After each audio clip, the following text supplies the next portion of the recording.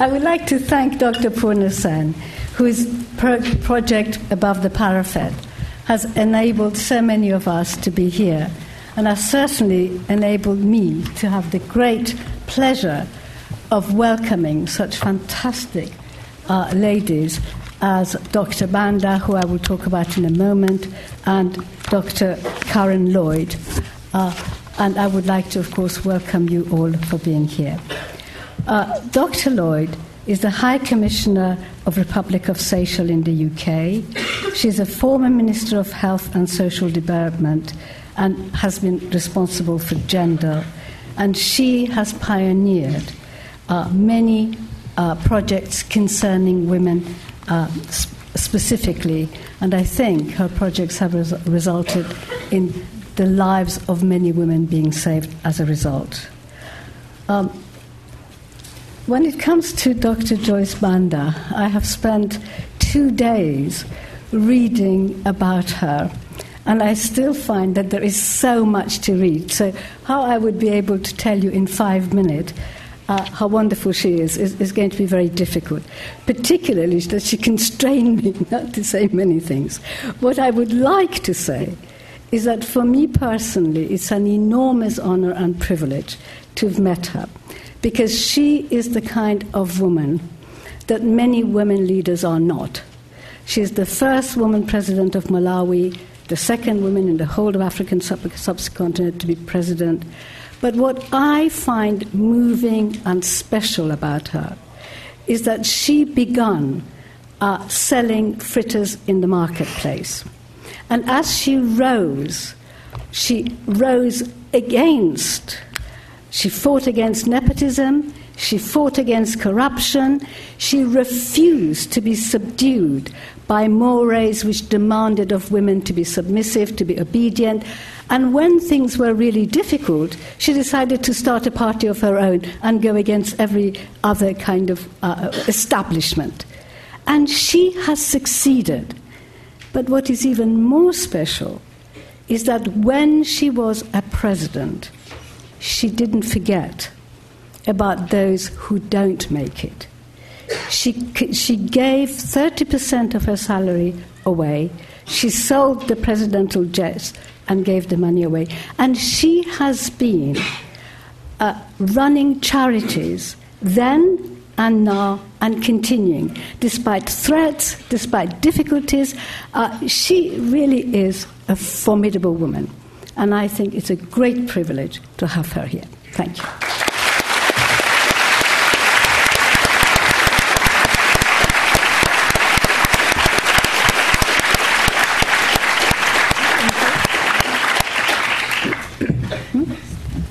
Okay, so I will now ask Karen Lloyd to start. Good evening, all.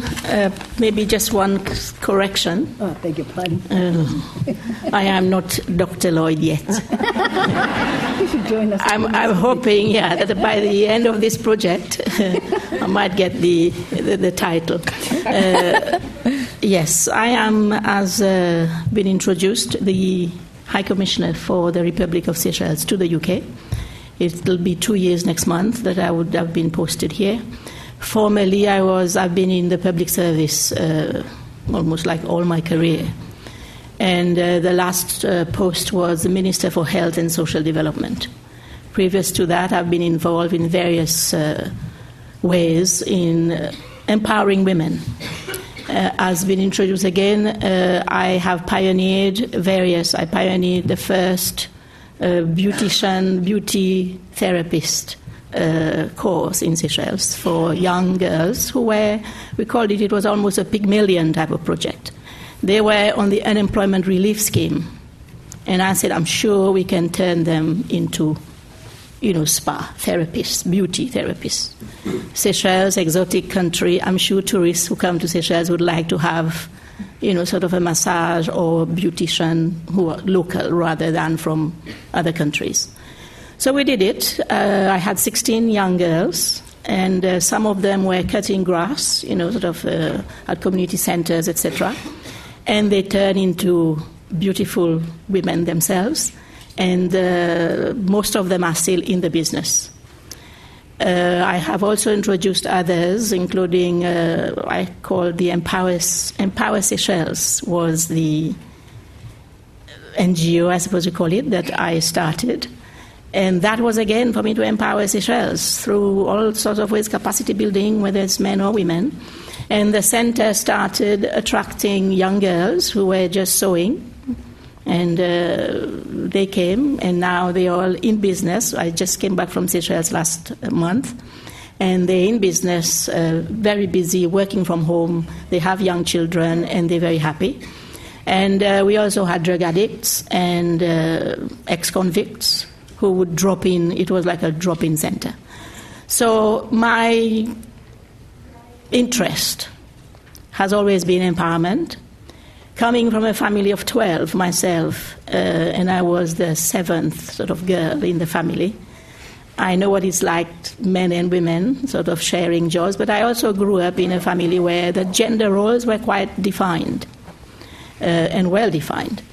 I used to be upset why I couldn't play football outside with my brothers. I was told to come and do the ironing and and iron in their shirts and whatever. So I grew up with that sort of, why. So to the effect that when I was approached by Dr. Perna here to join the advisory team for the project that she will outline later on it, I was so thrilled because I thought, yes, I know women. I have colleagues who have been coming from, sort of very poor background, etc. They've made it to public life, and yes, our story maybe has not been heard. And when Dr. Perna first asked me, I said, look, yes, I got to where I am now, but, I think I must have been at the right place at the right time. So it was just luck. And she said, no, it's not luck. And when I started reading the stories already of some other women like Dr. Banda here, then I realized, there are sort of some common thread in all of this. So I'm very happy to be part of the advisory team and looking forward to the whole project. Thank you.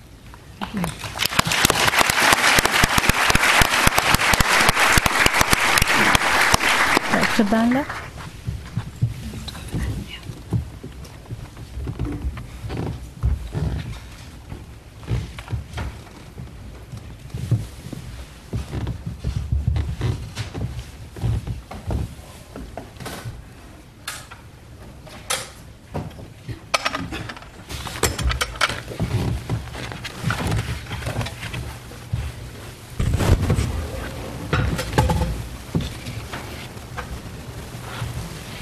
Good evening, distinguished ladies and gentlemen. Correction.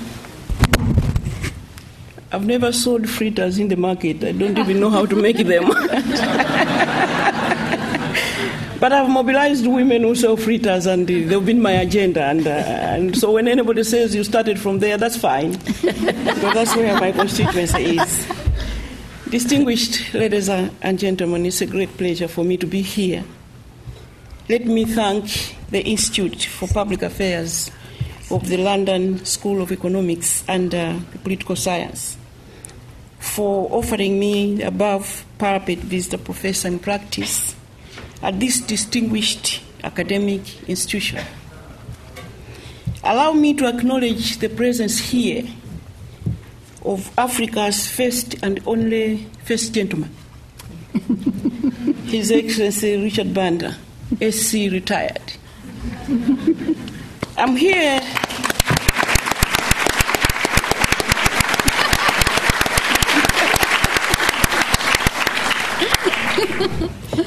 in case somebody is looking for a husband, they don't make that model anymore.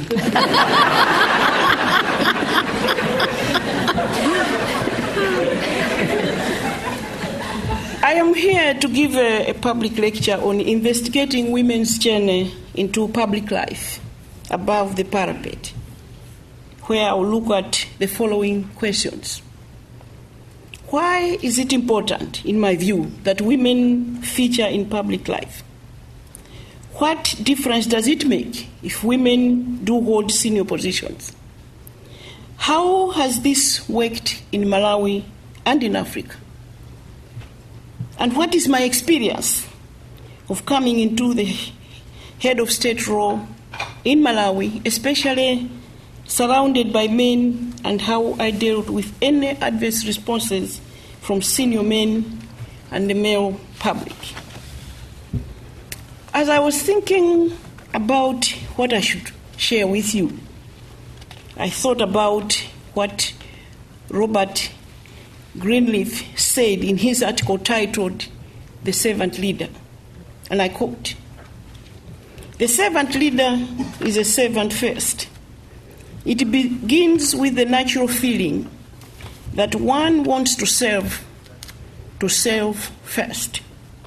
Then conscious choice brings one to aspire to lead. That person is sharply different from one who is a leader first, perhaps because of the need to assuage an unusual power drive or to acquire material possessions.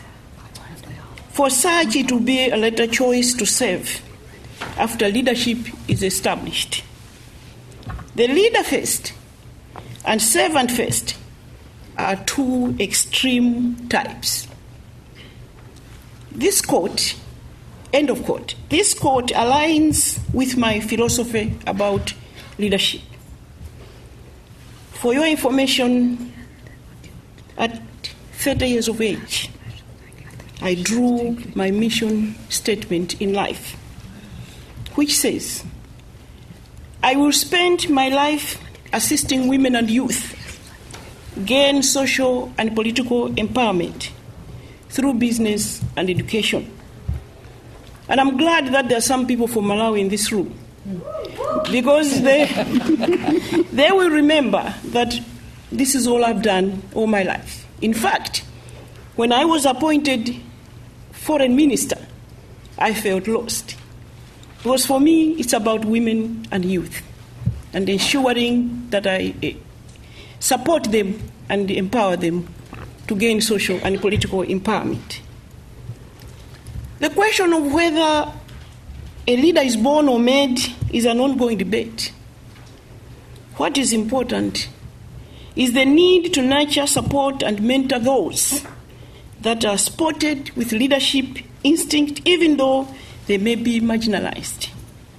And this includes women, most of whom are indeed marginalized.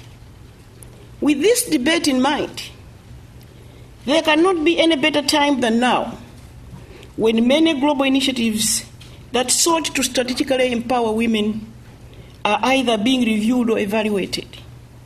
Among these are the Beijing Platform for Action and the follow-up conferences, the 58th session of the Commission on the Status of Women, the Millennium Development Goals with its successor, the post-2015 Sustainable Development Agenda. This moment is also a time when, as a global family, we will be celebrating 20 years after Beijing. Therefore, the issues of women are becoming areas of great priority to many once more. As a woman leader, 20 years after Beijing, by the way, I was in Beijing. And so 20 years after Beijing, I have learned that perhaps we should have engaged men more from the beginning. And they should have been part of the women leadership agenda for the advancement of women and in closing the gender gap. As I've said in many quarters, we've been talking to ourselves for too long. So as we analyze the status of women in the world today and their journeys into public life, it is important to reflect on what Libes Sultan of Yahoo Incorporation had to say, and I quote, "So much of what it takes to be a leader has been historically defined by men. And while I was determined to be a leader, the last thing in the world I was going to do was to try to be like a man so that I could be taken seriously. I had to continue to be myself and create a leadership style that worked for me. I am just not capable of being anyone other than who I am." End of quote. I was being interviewed one time by SABC, Movers and Shakers of Africa. And they said, you've worked so hard, you want to get to the top and be as strong as a man. I said, no, I've worked so hard so I can get to the top and be a powerful woman.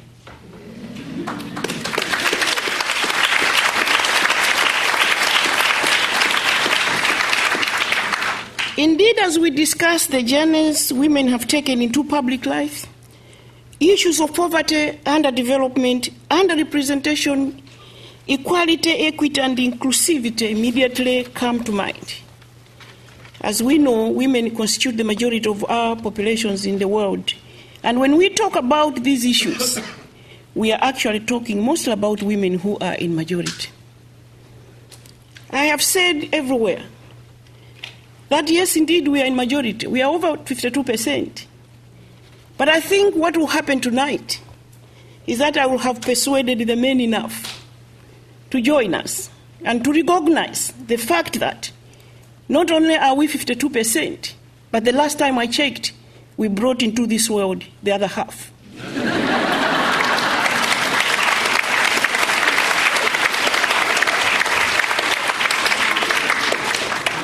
I wish to note that despite there being progress for women moving into decision-making positions as witnessed by the rise of women at all levels of society, including becoming heads of state and government, women still face various challenges in their journey to public life. Without painting a gloomy picture, allow me to cite some of the challenges that women face on their journey to public life and also analyze what solutions, support mechanisms, and survival tactics that enable them to rise to various senior decision-making positions. One, it is the limited access to formal education. In many countries, women face constrained access to formal education. As a result of this, they have lower access to opportunities in employment, business, and financial services. A recent study on education showed that of the 11% of the people of the world who cannot read and write, 90% of those are women. This emphasizes the urgent need to educate our women and the girl child. Education is a promoter and a defender and a defense. It helps people to raise themselves up and assist them in breaking barriers for their development. A study of 60 developing countries estimated that the economic loss from not educating girls at the same level as boys amounted to $90 billion a year. And yet, another study suggests that women invest up to 90% of their earnings, as opposed to just 30 to 40% for men. The other problem is the lack of economic empowerment. Lack of economic empowerment contributes to gender inequality and inequality of economic opportunities for women, as well as unequal social status and rights. These inequalities slow down development for women and their ability to rise to public offices. In many parts of the world, men participate in the economy and public offices more than women. These gender gaps range from 12% in the developed economies to more than 50% in the developing countries. Unfortunately, too many women are unaccounted for, underutilized, and overexploited. But history has shown us that when women contribute more, economies do better. Therefore, there's need for political will at all levels of decision-making to create opportunities for women. For example, in Malawi in the 1990s, government created what they called Small Enterprise Development Fund, Small and Medium Enterprise Development Fund, acronymed SMEF, that empowered business women to access capital, who later were able to build financial capacity to compete with their male counterparts and ended up running for office and becoming members of parliament and even cabinet ministers. Because for me, I'm convinced that economic empowerment is key. Because in some of the countries where some of us live, there's no affirmative action and there's no special programs for women to run for office. You have to compete on equal ground with men, and therefore it's all about money. In Africa, fortunately, we have seen presidents that have taken advantage of their power, where their constitutions allow them to appoint women to positions of vice president. I want to pay special tribute to the president of South Africa before appointed 2 women, Madam Phumzile, who is now head of UN Women at the UN, was once vice president of South Africa. In Zimbabwe, Joyce Munjuru serves now as vice president. In Uganda, Speciosa Kazibwe served as vice president. And in the Gambia, the president also appointed a woman as vice president. We have also seen affirmative action policies in South Africa opening opportunities for women and various senior decision-making positions. An additional problem for women, as if all that is not enough, is patriarchal. In our patriarchal society, patriarchal society has hindered many women to enter public life in many parts of the world. Faulty socialization processes at household level and community orientation have led women not being accepted into leadership positions. This has also impacted on the women to feel that they don't have to fight for leadership positions. These behavior patterns have mostly been influenced by negative attitudes, traditions, and customs. I believe that real change must start with changing attitudes, traditions, and behaviors in our families, communities, and institutions.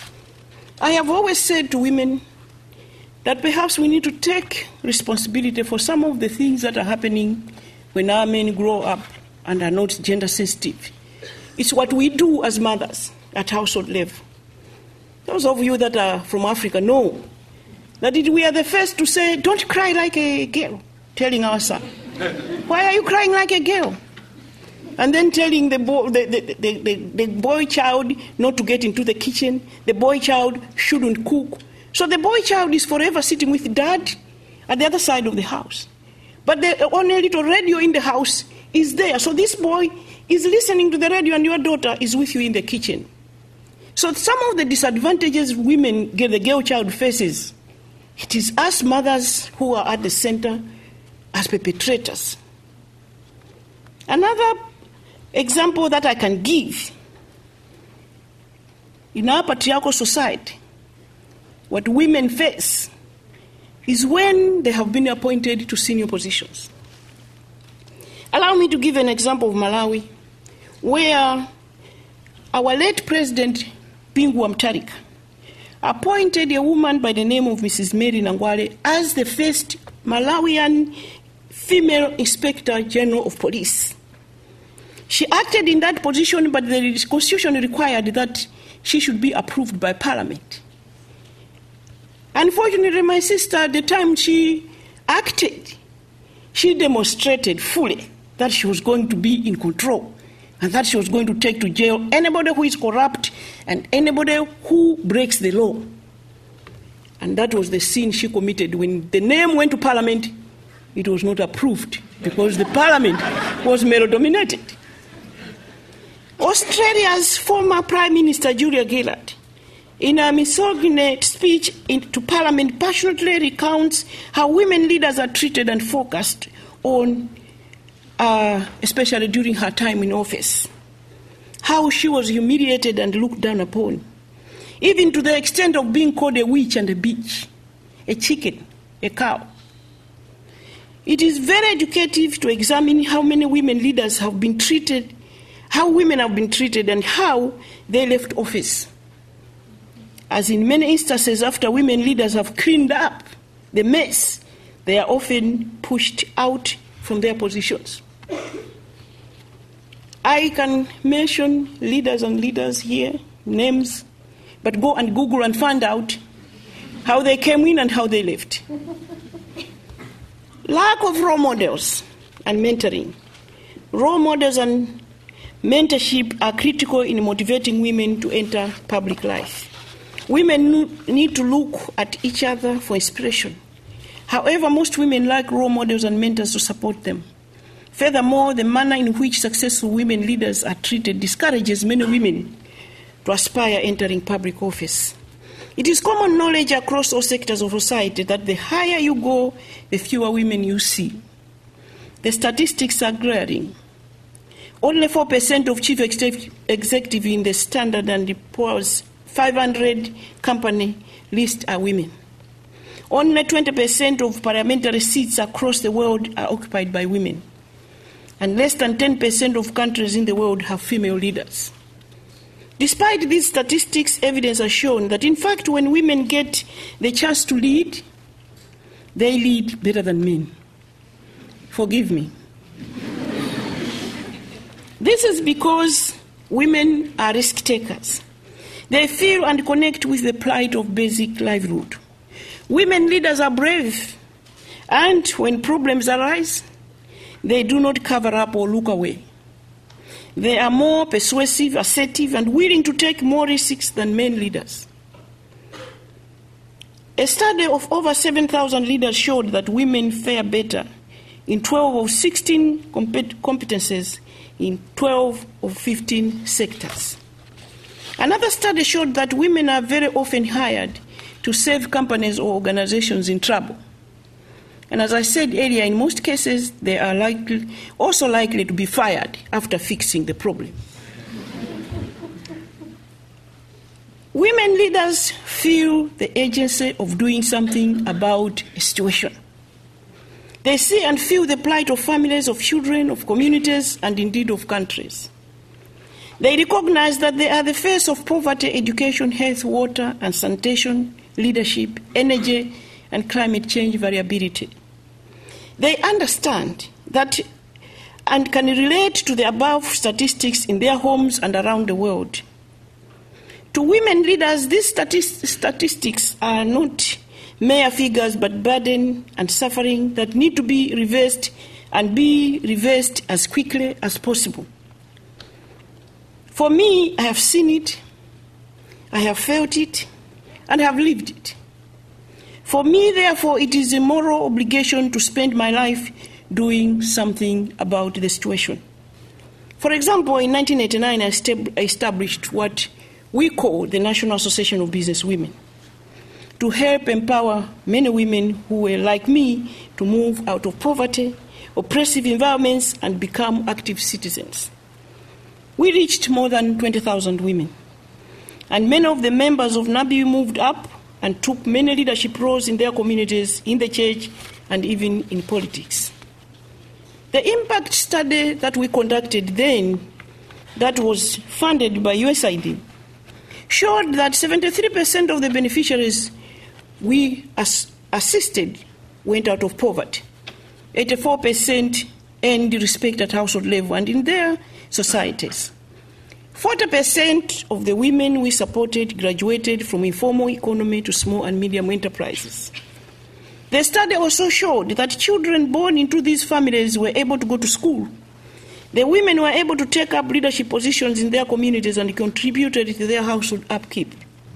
The study further showed that most women who stood for public office were those who had attained economic empowerment through business. It is because of this work that the Hunger Project gave me an award in 1997, the Africa Prize for Leadership for the Sustainable End of Hunger. The prize money was only $100,000. The award was shared between me and President Chissano of Mozambique. I remember telling him, just give me the other 50. You are a whole president, you don't need it. When I turned up in New York to receive that prize, I went with 17 rural women. They had drums, they were beating drums all over. I went back home with my $50,000 and started what is called the Joyce Banda Foundation. The Joyce Banda Foundation has now reached 1.3 million Malawians.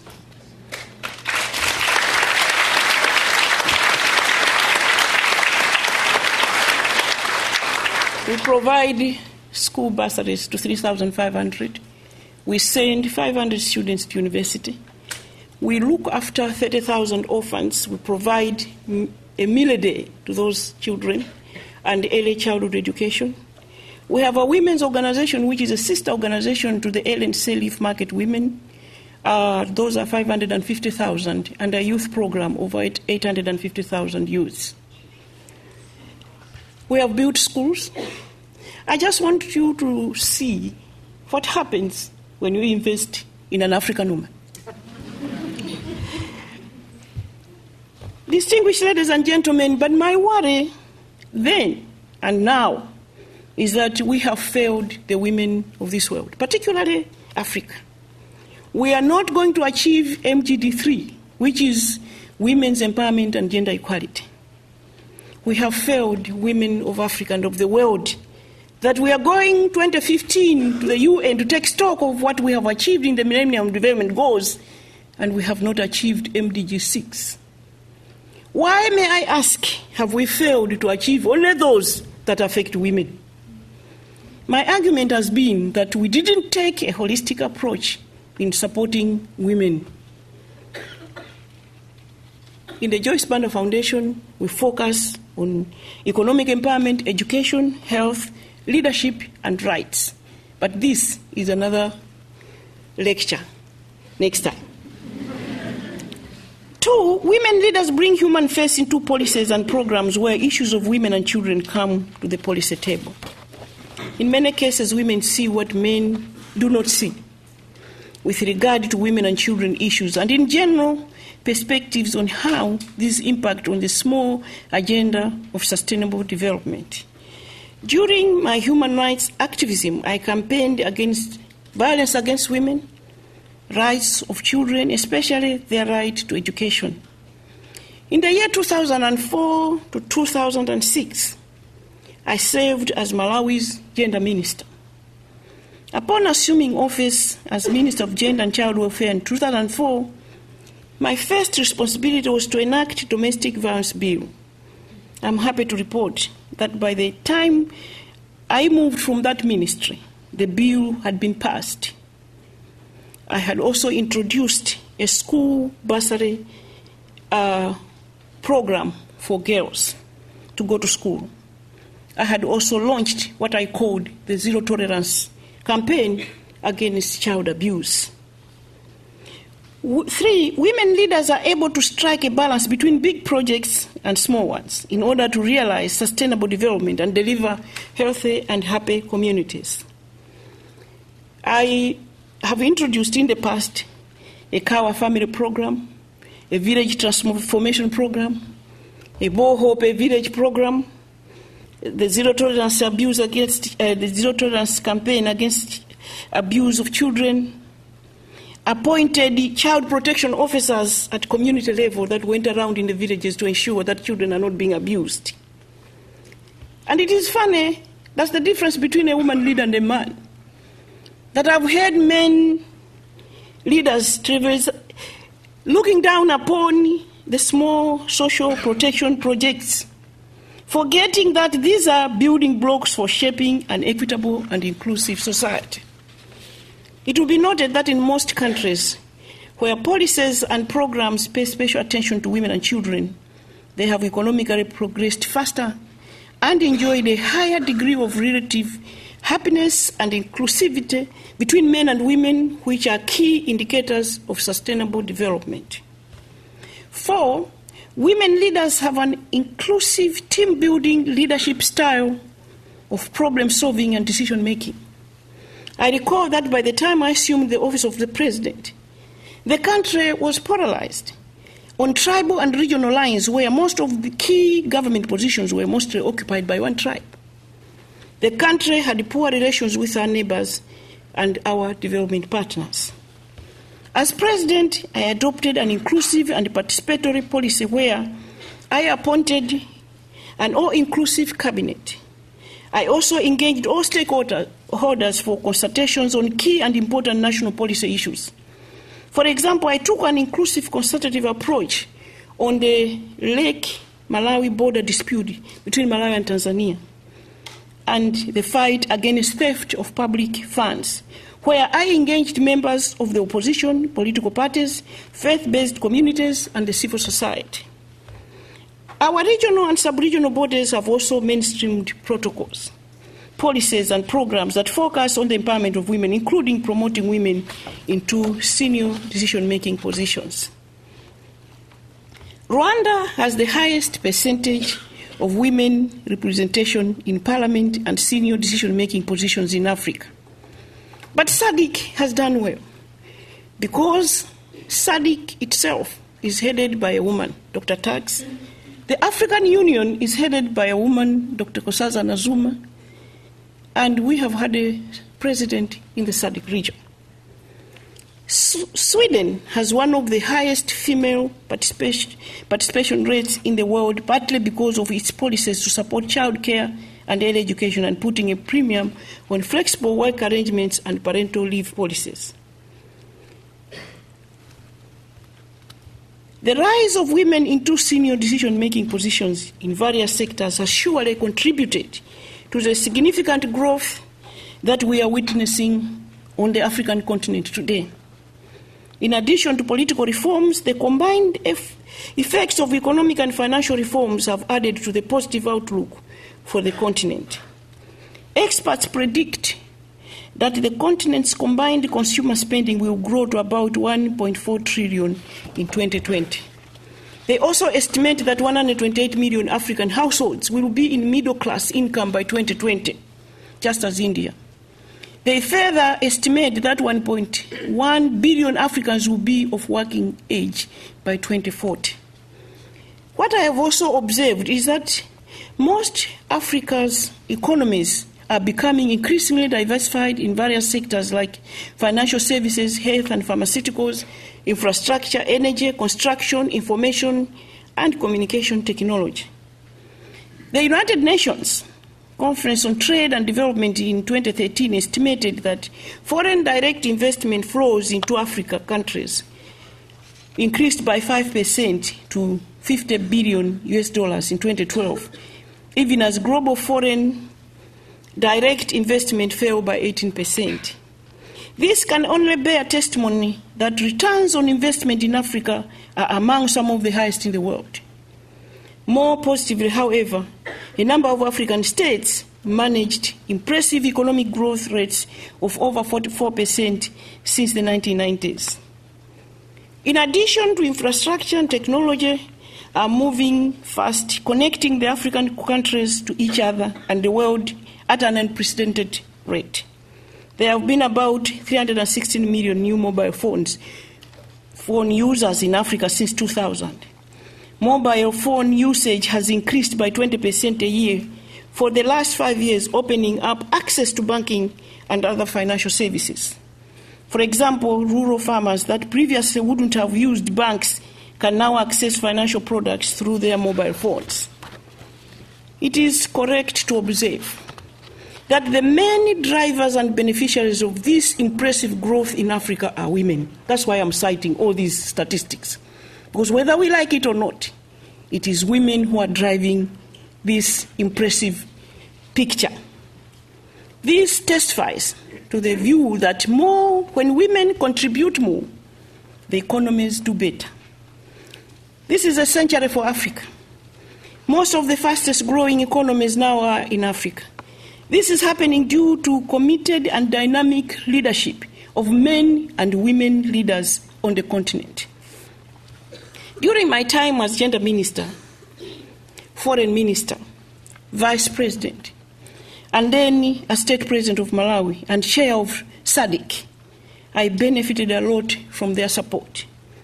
On this journey, the lesson I have drawn is that I received a lot of support from men more than women.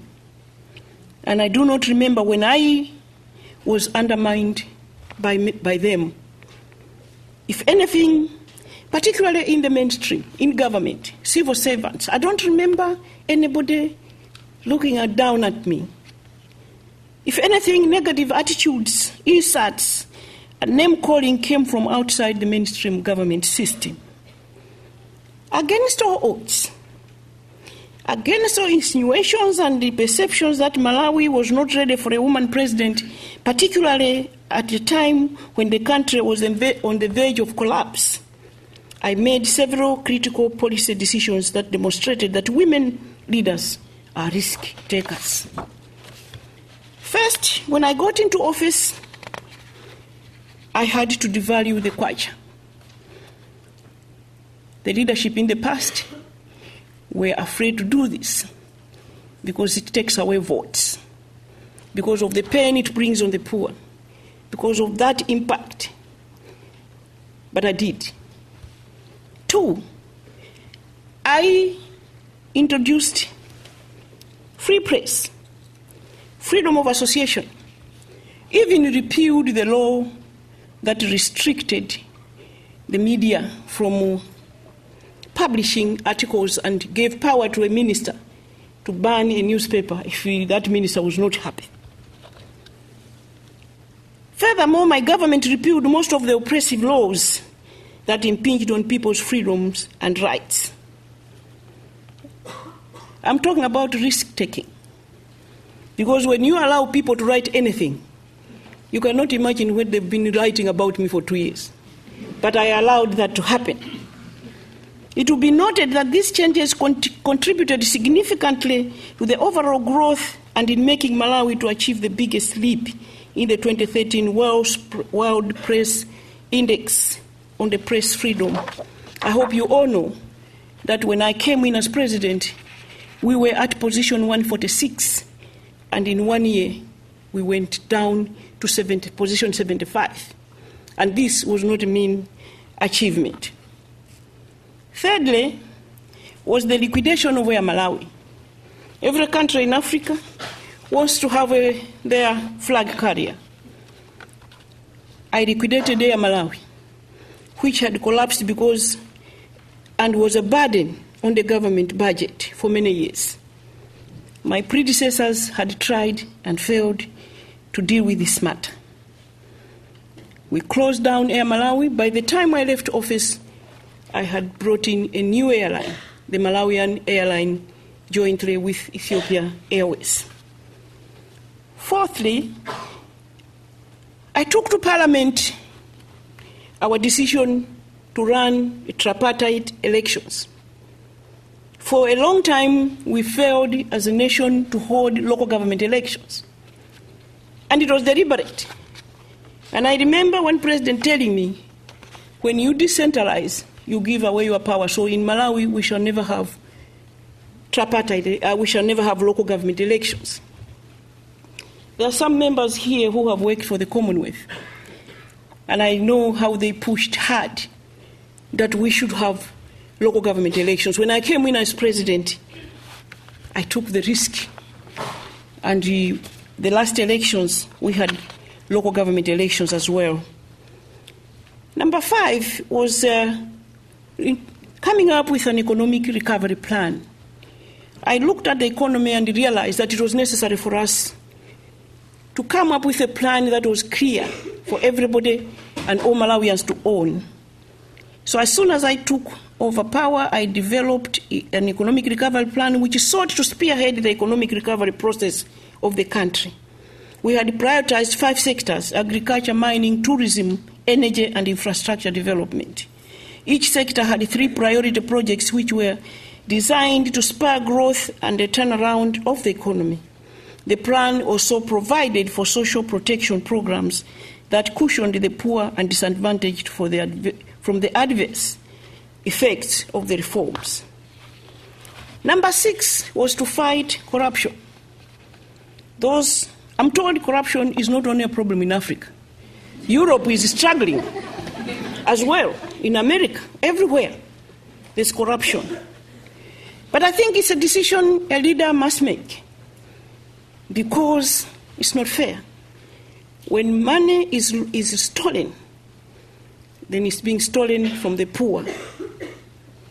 Upon learning the nature and gravity of theft of resources in the public service, and I shall forever be grateful to the Ambassador of the European Union, Alexander Bourne, because he's the one I consulted and he's the one who opened my eyes, because I didn't know. I therefore immediately instituted a forensic audit by external auditors. I had decided to get to the bottom of the problem and stop theft and corruption in government once and for all. And thank God I made an announcement. But I was warned by friends across the continent that it is not easy. It's easier to cover up because when you fight corruption, they'll fight you back. they'll bring you down. They'll smear all that onto you, and you may never get up again. So the choice that you have to make is, do I want to do this or not? For me, it was the choice between the people of Malawi and my political career, and I placed Malawians ahead of my career. Distinguished ladies and gentlemen, at the end of the day, we made arrests of 68 suspects, most of them uncourt, and we are successfully running trials, froze accounts, withdrew property. I had committed myself to this fight without fear, knowing very well the repercussions. But I'm proud to say that the current president who took over for me has decided to continue with the fight, because we've already made a lot of gains. And I know that one day Malawi shall be corrupt-free. It's all about who is sitting in the driving seat. It's all about political will. I wish to thank the British government for providing to my government financial support to conduct an external forensic audit. And I also wish to thank the German government, who announced 2 days ago that they are going to provide resources to go into the years 2009-2012, because I conducted a forensic audit for the period I went into office to finish President Bingu wa Mutharika's term. In Malawi, for example, when I became president, I realized that we could not meaningfully uplift our country out of poverty without engaging women. Being the first woman president in the country, it was also incumbent upon me to ensure that issues of women are at the center of government policies. Most of my policy positions were informed by my experience, as I was a product of a woman who had come from a day when I lived on $1 a day to State House. I was clearly aware that many women and girls looked up to me as a role model and mentor. I believe in the principle of nothing about us without us. Issues of ownership, partnership, and participation are key in building long, sustainable development. Therefore, I decided that we shall not talk about women, youth, or people with disability without them. Upon becoming state president, I established the Presidential Initiative on Maternal Health and Safe Motherhood, where we mobilized traditional leaders, women, communities, and the private sector to rally support for the safe motherhood and maternal health. Indeed, these initiatives helped to remarkably improve the situation I found. We were able to reduce maternal mortality from 675 to 460 per 100,000. The UNFPA recognized this, acknowledged this at the African Union, and gave us an award last year. I also established the Presidential Initiative on Poverty and Hunger Reduction, where we mobilized women and youth into cooperatives, farming clubs, and linked them to anchor farms for mentorship. We gave them seeds, a cow family, linked them to markets, and introduced them to modern farming technologies. I upscaled irrigation and introduced 2 crops a year to overcome dependence on rain-fed farming, and thereby broaden our production base and enhance foreign exchange generation. These initiatives were meant to fast-track the economic recovery program in mobilizing foreign exchange, ensuring food security, enhance incomes, and nutrition at household level. Appreciating the importance of energy to industry and household, I fast-tracked the rollout of rural electrification programs, where we installed electricity to 81 trading centers in the rural and suburban areas, and added 64 megawatts to our grid in the country. We managed to move the country from 2.1 million people who were food insecure in 2012 to a harvest of 3.9 million metric tons production in 2013-2014 season, representing 9% higher than the previous season. This has accounted for an overall 1.5 million metric ton surplus in maize, and with 10% increases in other food crop production. We recovered the economy from 1.8% in 2012 to 6.3% in 2013. We increased our foreign exchange reserve cover from 1 week in 2012 to over 3.5 months in 2014. The factories were operating at 35% when I came in, and were at 85% when I left. Fuel supply was at less than a day when I came in. In fact, fuel to go and attend the funeral of President Mutharika was donated by Zambia. But by the time I left, we had 15 days supply. We had initiated a water project in every district and a model village in every district. I'm saying all this because for me, I believe that growth is not merely GDP growth. Growth is about wealth and prosperity for all, opportunity for all, happiness for all, men and women, political and economic freedom for all, men and women. Growth is also about growing the number of children in school and young people in jobs. Growth is about growing the number of mothers who give safe birth in a hospital, of growing the number of families who have plenty of food. In short, I could say that I had made progress towards healing the country from tribal and political divisions and strife. I had sufficiently recovered the economy. I had laid the foundation for sustainable growth and diversified sources of economic growth through the 5 priority sectors of agriculture, mining, tourism, energy, and infrastructure. An international audit firm by the name of Ernst & Young has predicted that Malawi is positioned to be one of the 5 fastest growing economies in Africa in the next 5 years.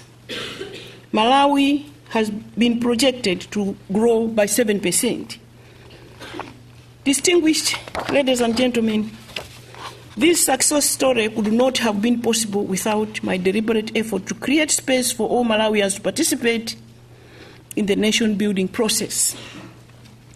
I appealed to the people and made them understand the need to sacrifice in order to recover the economy. In developing the economic recovery plan, we brought all stakeholders together: civil society, public service, private sector, development partners, and a team of both local and international advisors. In the fight against theft in government, I received very good support from civil servants, where we drew the action plan to reforming the financial management information system in the public sector. I'm winding up, don't worry.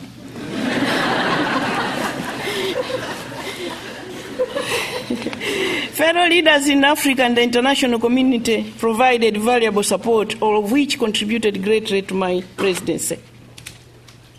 I want to conclude this way.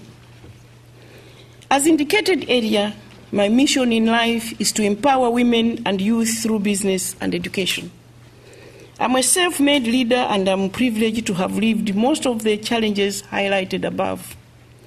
I have pushed these things from a personal experience, from an emotional point of view, and from a practical perspective. I have moved from where I was not sure where my next meal would come from. On this journey, I have believed that leadership is about falling in love with the people you serve and the people falling in love with you. The grain of leadership, I truly believe in servant leadership. The grain of leadership in men or women alike will need nurturing to come to full maturity. For many women, their grain of leadership has withered away too early, too soon, as a result of the challenges cited above. It is a tragedy that they have not realized their full leadership potential. On my journey as a Malawian woman who is deeply conscious of the history and struggles of Malawian women and girls, as an African woman who knows the challenges of African women and girls, and as a global human rights activist who has championed for the plight of marginalized women and girls and as advancement of women, and as a former head of state who has championed for the Malawian people, the African people, and the world, I have come to believe that participation of women in leadership has to be a common agenda for both men and women. Robert Greenfield has argued in the quote above, Women by nature are born leaders, as in most cases they seek to serve starting from the home through all levels of communities, captains of industry in private sector, in parliament, in cabinet, and even at presidential level. Their services are transformational. As Dr. Greenberg argues, and I quote, women leaders are venturesome, less interested in what has been than what can be. They will run the risk of occasionally being wrong in order to get things done. And with their fine abstract reasoning skills, they will learn from any mistakes and carry on. In most of our societies, most people believe that might is always right. The strong and powerful can bring a leader down, but people will remain in love with that servant leader.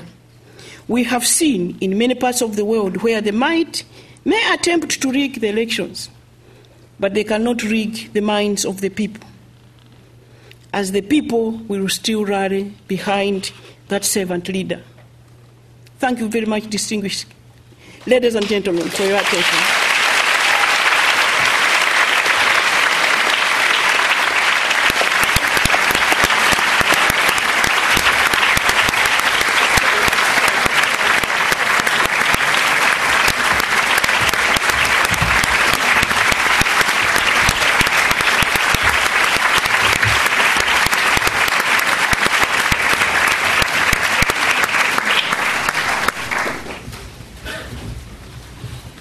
Dr. Purnasan.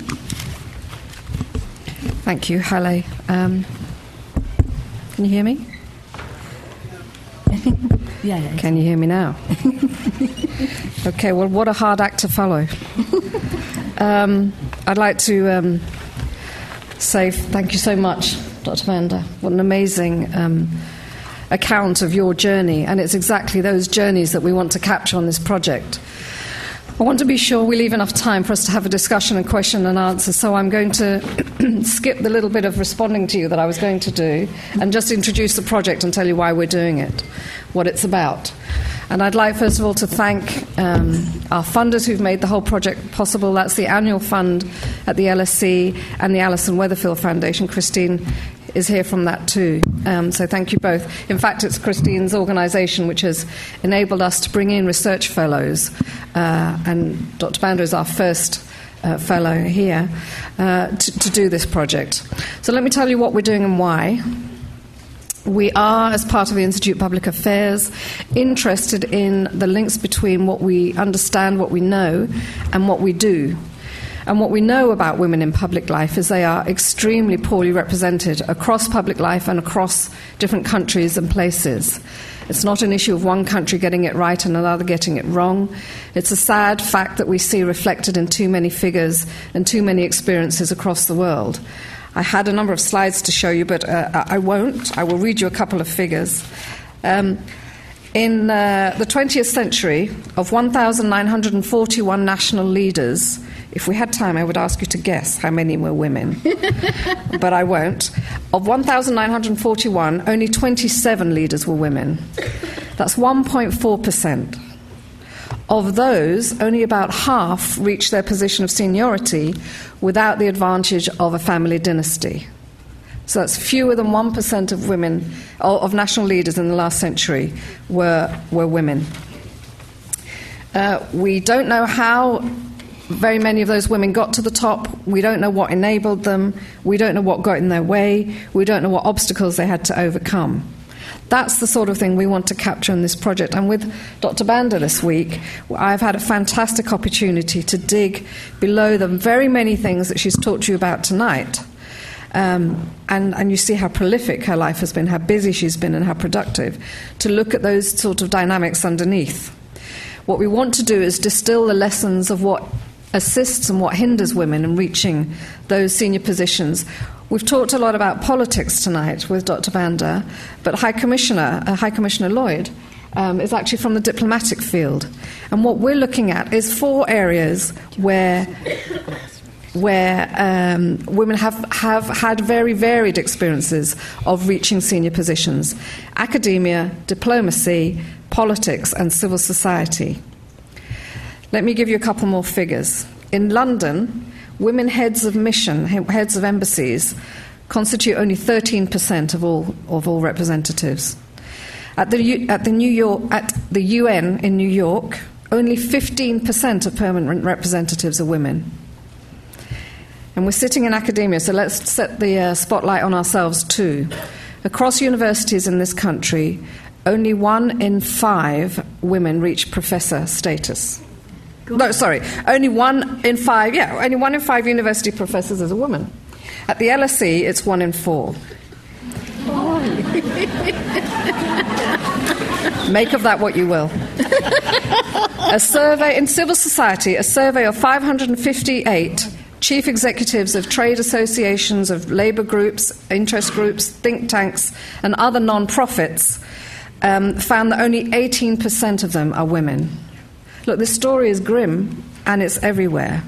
There's not enough data like that to call on every country and tell you about everywhere, but there is enough to say that this is not a unique pattern. What we're doing is we're looking at those 4 areas, and I'll tell you why. Because in politics, like Dr. Banda, if you become head of state, you are a figure of authority, you are a national leader, whether you're head of government or head of state. Whether you're if you're a diplomat, you are representing your country and have a voice of authority. If you're an academia, you know what you're saying, or at least you're supposed to be an expert on your subject. I won't say any more about that. In civil society, you have women who are movers and shakers and shaping the world around them and bringing change and being advocates for change. So those 4 areas are those we're particularly interested in and where we're starting work. We've been interviewing women from across those sectors. The enthusiasm has been absolutely phenomenal. And I have to say, Dr. Banda, your willingness to come here and being our first visiting fellow is absolutely fantastic. We're very, very appreciative of you making the time in your busy schedule. High Commissioner, you too. And one person I've interviewed from civil society a couple of weeks ago was actually in hospital on her sickbed and was so determined to participate. She asked me to go up to see her in hospital to interview her. I think there's a real groundswell of interest in this. It's a topical discussion everywhere.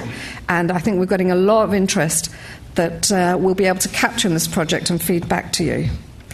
I was going to quote for you a couple of things that people have said, but I think in a way, Dr. Banda, you've captured a lot of that, as have you, High Commissioner. What we're getting back is an incredibly strong set of motivations for women to go into public life, and that's what's carried them through the adversity that they've met.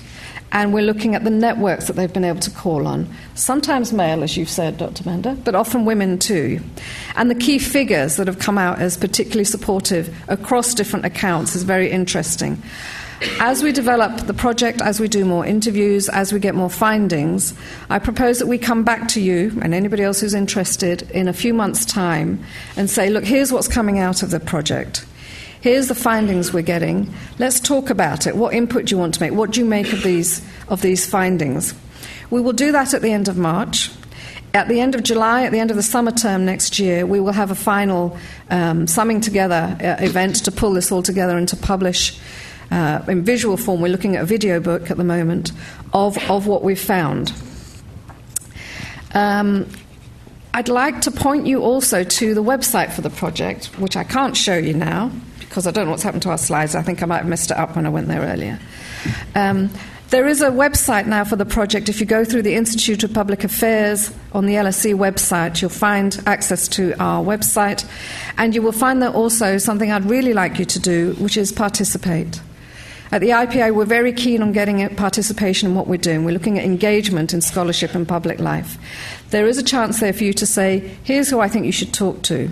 Here's the sort of questions I'd like you to add to what you're asking. And I really welcome that input from you. Please feel free to get engaged in this project, and we will keep in touch with you. We're developing a mailing list, and we'll put you on it. I'm just going to show you this because I can't put it up. I did have a lovely slide of lots of women in senior public positions. And those of you who are in my class tomorrow might be tested on who's in there. I won't keep you much longer, but I will say We do have another event on the project in a month's time when Professor Sue Carroll of Rutgers University will be here at an event that we are co-hosting with the Political Studies Association. And she'll be achieving a prize.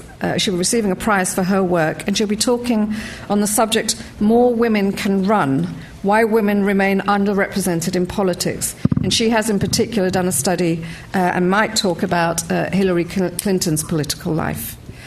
But I think the message that's coming out very strongly is, so far, it's early days, and we'll share with you as it shapes up more, is that because women's access to senior political life is so constrained, that the women who get there are particularly remarkable. You've heard from President Banda her commitment to taking forward the projects and the values that she had before she came into political life. And Halle quite rightly said that there aren't many women who reach senior life who have that nitty-gritty, everyday, lived reality experience of what it means to be a woman in a society that doesn't value women. And you won't hear many heads of state talk about the patriarchy, so I'd like to note that she did that. And we also will be comparing those with a trajectory like yours, Dr. Banda, which has come from outside the elite into a power-holding position, to those who come from a very different background. And some of those faces that are on that slide I didn't show you come from very dynastic families and dynastic politics, which will perhaps show us different trajectories and stories to those like yours, High Commissioner, and yours, Dr. Banda. I just want to thank you all for coming. This is our first public event on the Above the Parapet project. I'd like to acknowledge Halle Afshar is on the advisory board for the project, as is High Commissioner Lloyd. I don't know if our other advisory group members are here. Is Bim here? Yeah. Where are you, Bim? Bim Adewunmi is also on the advisory group. Thank you. It's not a party political project. It's very interesting. We're having disagreements already on some of the substance of the discussion. Joyce Banda and I have had a little debate about a few things this week. And we have cross-party representation on the advisory group. In this country we have Conservative, Lib Dem and Labour parties represented. We have Halle as a crossbencher represented, and academics, diplomats and civil society activists. Mara Larassi and Kat Banyard from the NGO sector are on that group too. I hope you'll get involved. Thank you for coming, and I'm going to stop now. We won't have time for discussion. Thank you. Thank you very much.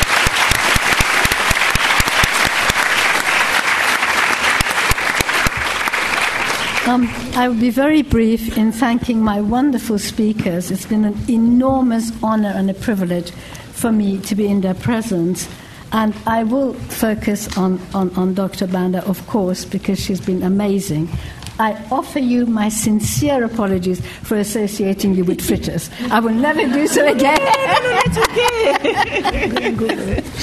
I used Google. You used Google. Terrible. But now the floor is open. I must say that your speech was really one of the most empowering speeches I have heard, and it's been a privilege listening to you.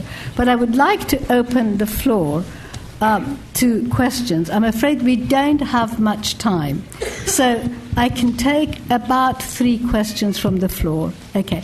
Could I please ask you to be very, very precise? Okay. Okay, go ahead. Thank you for your excellent speech. Yes. Could you introduce yourselves? Sure. Thank you. First, my name is Richard Suranjogi. I'm a final year social policy student here at the London School of Economics. My question is for President Banda, and it's concerning the diaspora. There's a lot of people whose parents born in Africa, and I still feel very connected to Africa. We're doing very well here, highly educated, working for top companies. I'm very keen to contribute to Africa and drive its development. What do you feel is the most impactful way we can make practical steps to help do that? We'll take 3 questions. Okay. Right, next question, please. Okay, thank you. The lady in front. Thank you. Dr. Banda, who have been your female role models and mentors over the years? Okay, and the gentleman at the very, very back. Thank you. Female role models? Yeah. And mentors. Sorry, the lady. Yeah. Beg your pardon. Hi, my name is Daniela. I am a postgrad student here in the History of International Relations. My question could be either to Dr. Banda or to the High Commissioner. Dr. Banda has actually mentioned a common agenda between men and women and has mentioned many seminars and conferences such as Beijing and CSW. But in your opinion, how do we bring men to the club? Thank you. Thank you.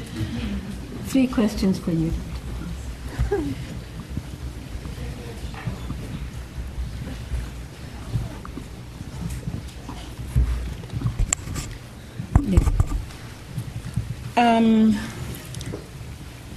The first question was the diaspora. In Malawi, we were just in the process of introducing dual citizenship because that's a barrier as well. Because some people in countries where they have to remain Malawian or take citizenship elsewhere, then it's difficult for them to make that choice, especially if they have good jobs here and they're settled here, the children are going to school, they end up not coming back to Malawi. So for me, it's a must for countries like those to ensure that there's dual citizenship. I am for dual citizenship, even for Malawi. Number 2, I believe... Somebody likes that. Calm down. Number 2, I am told that statistics are showing that Ghana is benefiting a lot from its diaspora, whether it's because they're patriotic or because there's dual citizenship, but they bring in a lot of money back home. In fact, the year that I was discussing with somebody in Ghana, it was $2 billion. And that's a lot of money. So that's another way, especially where the environment is good, where you think you can have both ways. You can have dual citizenship, is also to invest back home, is also to send money remittances back home. That's the way you can build your economies. In Malawi, we're just in the process. We actually established in the Foreign Office a desk or with a full-time officer to ensure that they encourage those of our sons and daughters that are outside to invest back home, or at least to just bring money back home by opening dollar accounts, so that money then helps build the economy back home. A question came that said, who were your female role models? This was a discussion today all afternoon. Yeah. There's only one woman, and that's my grandmother. She was an entrepreneur, a woman. In my tradition, the grandmother brings up the first grandchild. And so in our case, my father was working in the police, insisted that he wanted to bring up his daughter, but my grandmother insisted, so they ended up sharing that. So every weekend I spent with my grandmother. She was very, very strong, refused abuse, was self-sufficient, worked hard, employed men, gave a lot. Everybody was coming in and out, eating at the house. So I learned to give at a very early age. But also, I don't remember any time when she wasn't selling something. The only thing she didn't sell is her grandchildren. But so she had enough money all the time. In fact, our parents lived in town, but we ate better. And we had a better life at the village level. So for me, I knew from a very early age that I needed to be strong, to stand and to be independent, and that to stand on my own and to refuse to accept abuse. That was my grandmother. But I think that I must be honest here, shamelessly, to say that most of those that have encouraged me along the way, that have mentored me, have been men. Thank you very much. Yeah. Thanks. The third question was... what was the question? No, on the third. I answered that. How to bring men into the club. Yeah. How to bring men into the club, you said. Well, you just said You've done that. I just did that. Okay. Thank you. Would you like to answer the third question? Thank you very much. I think we touched on that again as we were discussing before coming in here. When Dr. Banda said the men, we need to involve the men. And I recall way back when I was permanent secretary or something in health back in Seychelles. And we were doing family planning programs, and the health service, you can get it free. And we still get women, we still have today, coming, and they say it's an unwanted pregnancy, it's an unplanned, whatever. So I sat with some women, and I said, why? You can get all these things free. What is going on? And what came out is, but we get home. It's okay, we come here, you give us the pills or whatever, we get home, and at night when we're taking the pill, the husband says, what are you doing? What are you taking? Well, I'm taking contraceptives. We say, throw this out of the window. So we then realized that we need to get that whole program going and be effective and successful. We had to bring in the men. And when you bring in the men and you explain to them everything and what is going on and why, etc., they also know that having big families, one after the other, is not good. Sort of they can't afford it, etc. So you put all the challenges to men. We didn't have any problems in involving them in that particular program. So, and I think Dr. Banda also has examples, and she said, well, involve the men, engage them. We appreciate that at the beginning there was a lot of affirmative action needed. We wanted women. From the Seychelles perspective, we never had any quota. And up to today, we never have any quota. We've always looked at men and women. The Constitution says person. It doesn't even say men and women. It says person. And for us, a person is a person. Men or women. So in many ways, if you were to say we mainstream using the jargon, gender was mainstreamed. Education, health, everything. Of course, we still have the traditions, the mores, the sort of attitudes, sort of gender stereotype, etc. But in terms of the policies, I think this is what has helped us. Engaging the men as soon as we can. And as I say, it's not that difficult. I think a lot of it is more appear in our minds. But if you engage them and you do the advocacy also with them properly, I think it works. Okay, last round. Yes, your question. Absolutely. Could you have no, they're behind you. Hello, my name is Chibundu. Thank you very much for your talk. I recognize the need for women in government, but isn't the need for competent people greater, regardless of their gender? For example, the Nigerian Minister of Petroleum is a woman who has presided over the disappearance of $20 billion from our crude oil sales. In order to be seen as progressive, there are increasing instances of affirmative action for affirmative action's sake. But can we afford this reckless application of a policy? Thank you.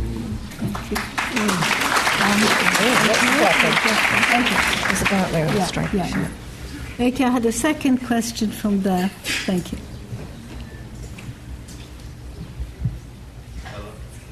Yep. Hello. I'm Atapeli Chakwera, Malawian student studying in the UK. My dad, former public sector worker, who now works for the UN, and my mom runs a small business in Malawi. Given that you, in the recent elections, that you didn't win, do you feel the current government is doing enough towards the issues of women in Malawi? Okay. There's a lady there.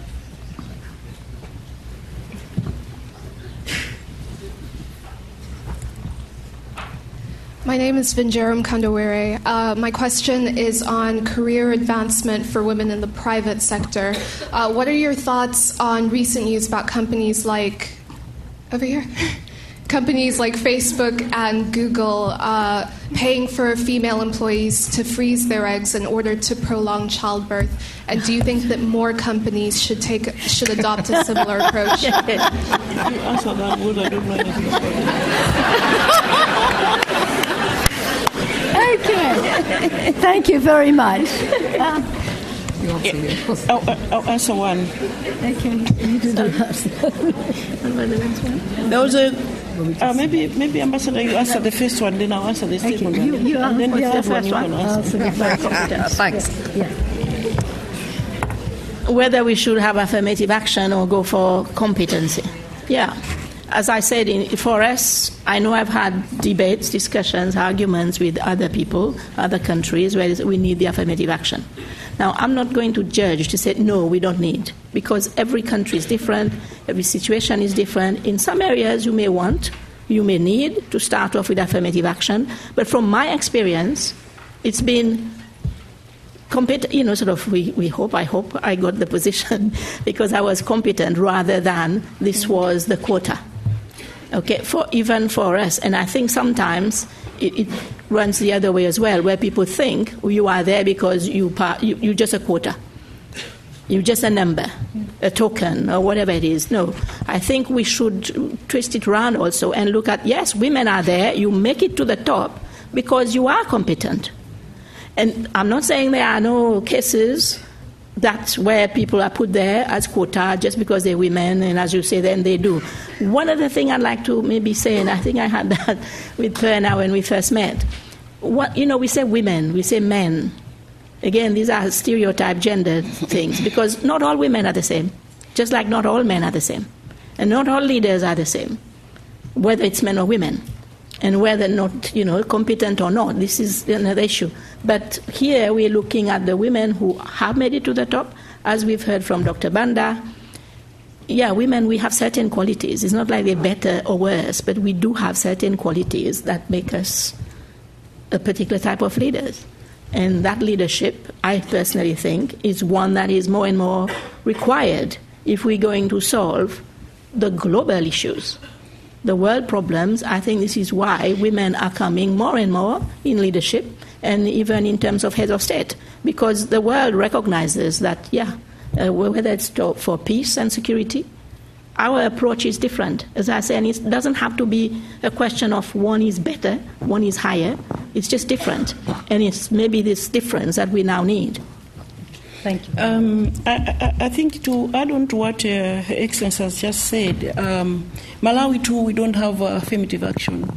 But I think there's so many educated, able women on the continent, enough to fill up the positions without affirmative action. And in Malawi, even if you want to go to run for office, you have to compete with your male counterparts on equal ground.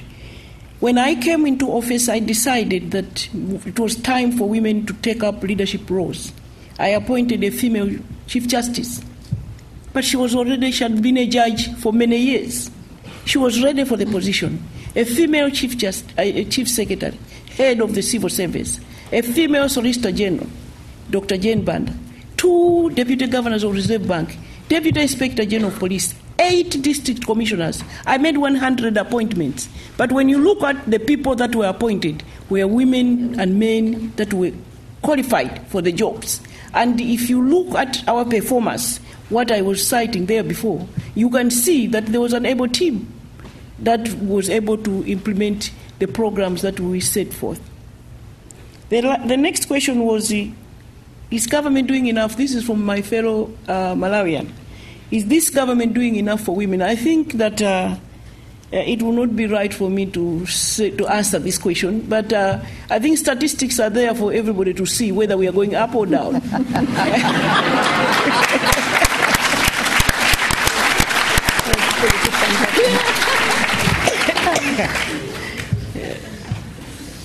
Okay, thank you very much. Yeah. I think at this stage, I would like to thank our wonderful speakers for having given so much to all of us. I would like to thank the wonderful audience for having been so patient and so precise. And I would like, please, to ask, if possible, to ask the audience to stay while the speakers leave first, and then leave in an orderly manner. Thank you very much indeed. And thank you to Halle.